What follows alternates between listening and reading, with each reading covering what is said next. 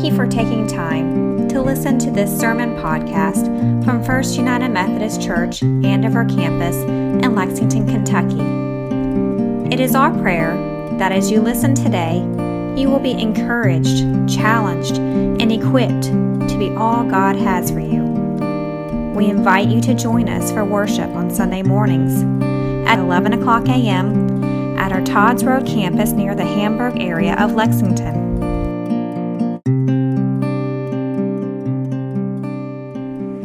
We're continuing this week in our series that we're just calling Letters, where we're living with these short epistles, these short letters from various apostles to either various churches or to people.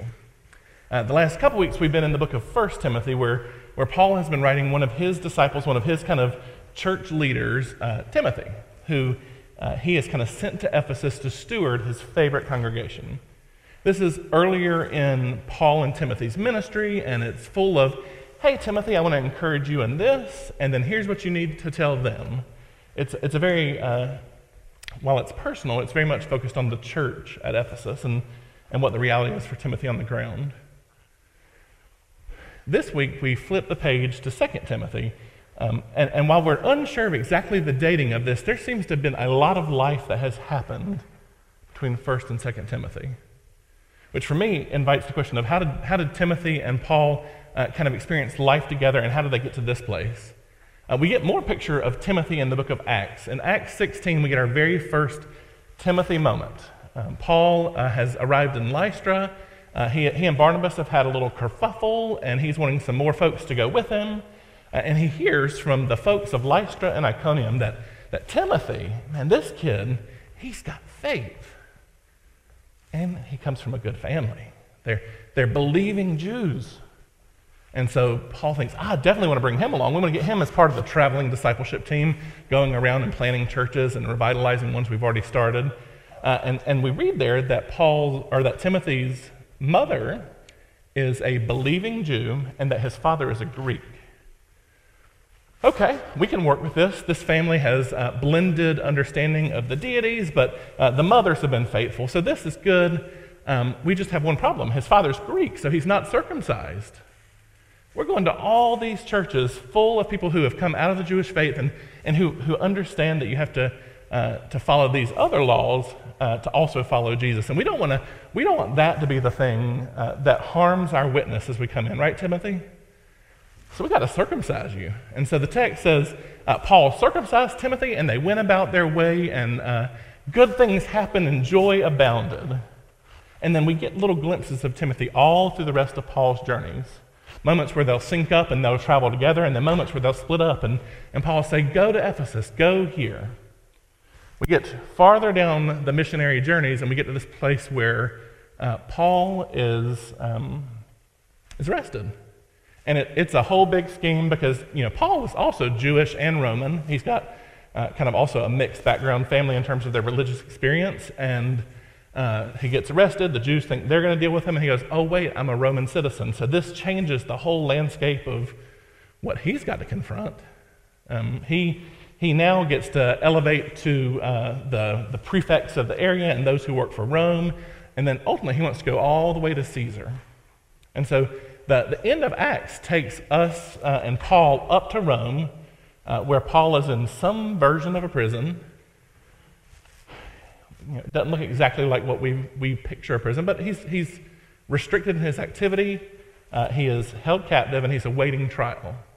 He longs at the end of Acts to go to Spain. That's his kind of next missionary desire. Well, we never get the end of Acts. We just turn to his letters, and then we get Revelation. We never get the satisfying conclusion to the Paul story there. Paul does a lot of his work from the prison in Rome. He's sitting there with lots of time on his hands. He occasionally gets these visitors from his various churches around the world, because people come to Rome. Who doesn't go to the empire capital occasionally? Let's show up and visit Paul, and maybe even bring him some extra quills and some parchments. They'll bring him writing supplies, and they'll then take letters away, and this is where he begins to wax poetic. As you can imagine, a near-retirement preacher who has now been in prison for ages, who is awaiting trial that seems to never come, would want to start writing, right? If you can't go preach a sermon, you at least write a Friday email. Some weeks it's easier than others, but he's writing and he's longing. And one of the things he longs for the most is this beloved disciple of his who is joined in the spirit of being a beloved disciple of Christ. He longs, we read it in multiple places, for Timothy to see him one more time. And we get to this point where he now writes his second letter to Timothy.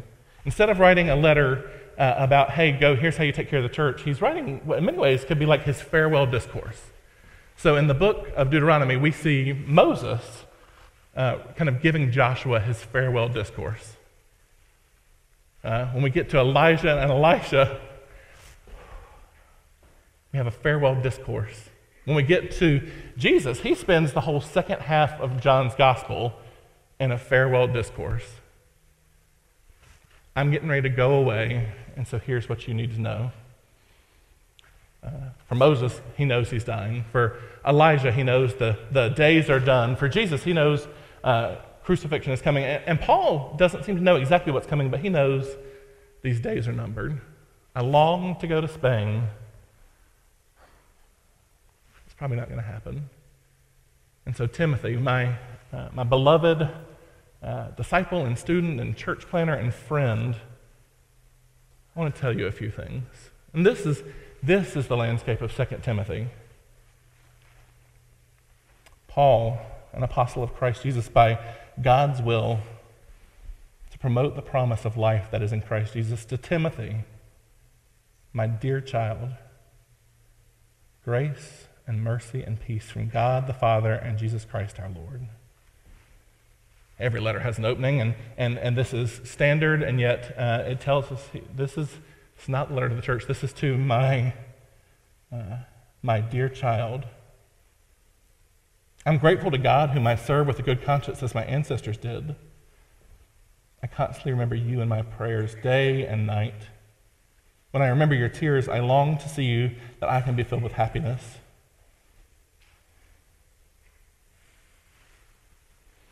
Man, I really wish there was a footnote on just that little sentence. I pray for you daily. As I remember your tears, I long to see you so that I can be filled with happiness. These tears that have some meaning between them, that have no meaning for us, are these tears of sorrow as Timothy leaves his last visit to the Roman prison? Are these tears of thanksgiving for having reunited with Paul at this prison? Are they tears of lamentation for what it has been like to be at the church at Ephesus? Are these tears of woe because some days it just feels like all is chaos? We have no idea. We can sit in holy imagination, but we know that these tears were a gateway into Timothy's heart for Paul and a way of remembering this one whom he loves. And I can't wait to see you. I'm reminded of your authentic faith, which first lived in your grandmother Lois and in your mother Eunice, and your grandmother Lois and your mother Eunice.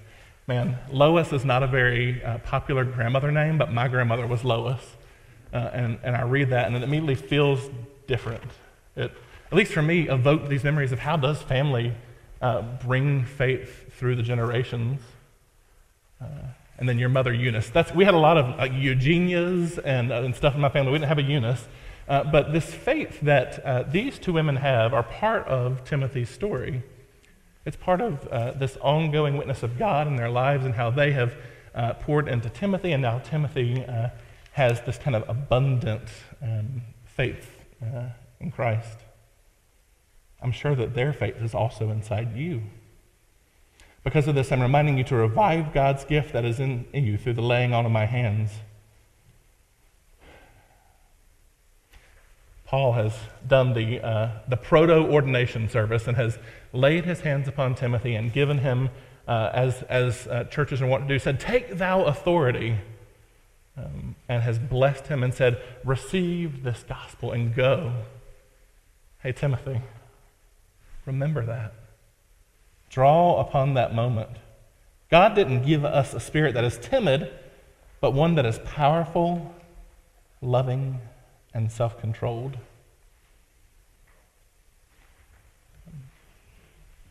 There is something going on that again, we don't get the full picture of.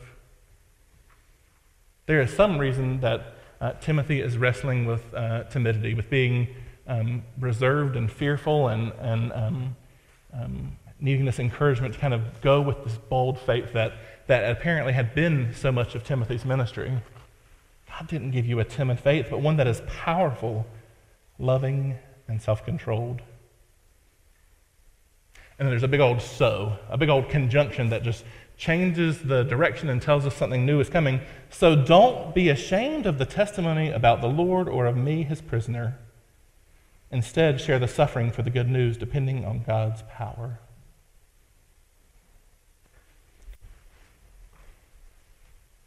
This one, I think we can get more of a sense of actually what is going on, even though it's not explicit.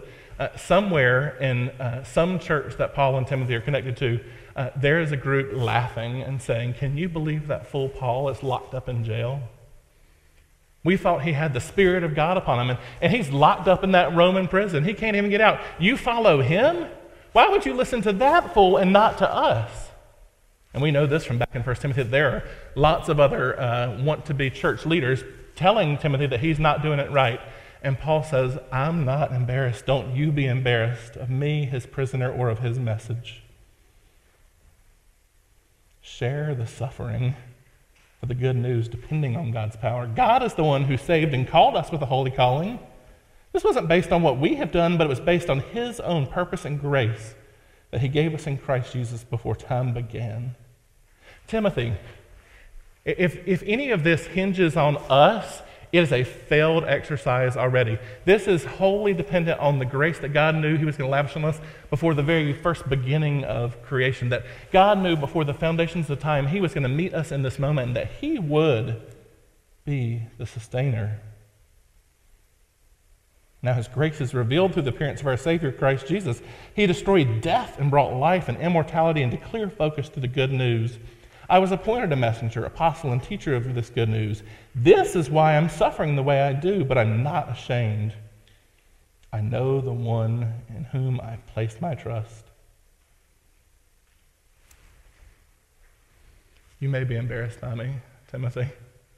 This may be a hard story to tell, but this is a witness to the ministry that Christ has given me, that I would suffer on behalf of Christ, that I would go and tell of this grace in my life, from one who persecutes to one who is persecuted.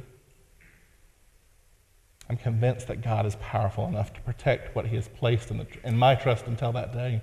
Hold on to the pattern of sound teaching that you heard from me with faith and love that are in Christ Jesus. Protect this good thing that has been placed in your trust through the Holy Spirit who lives in us.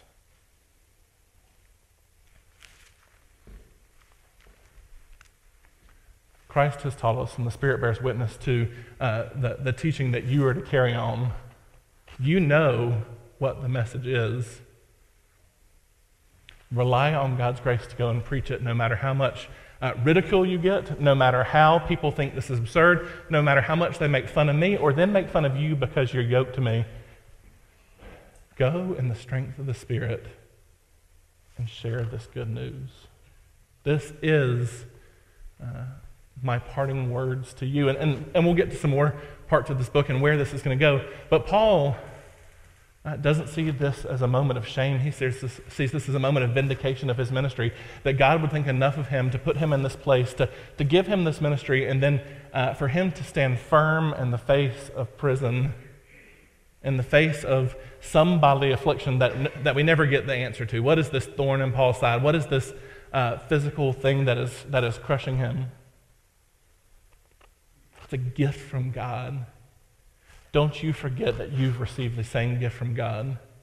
Go in grace and be bold in the power of the Spirit. Go. Go.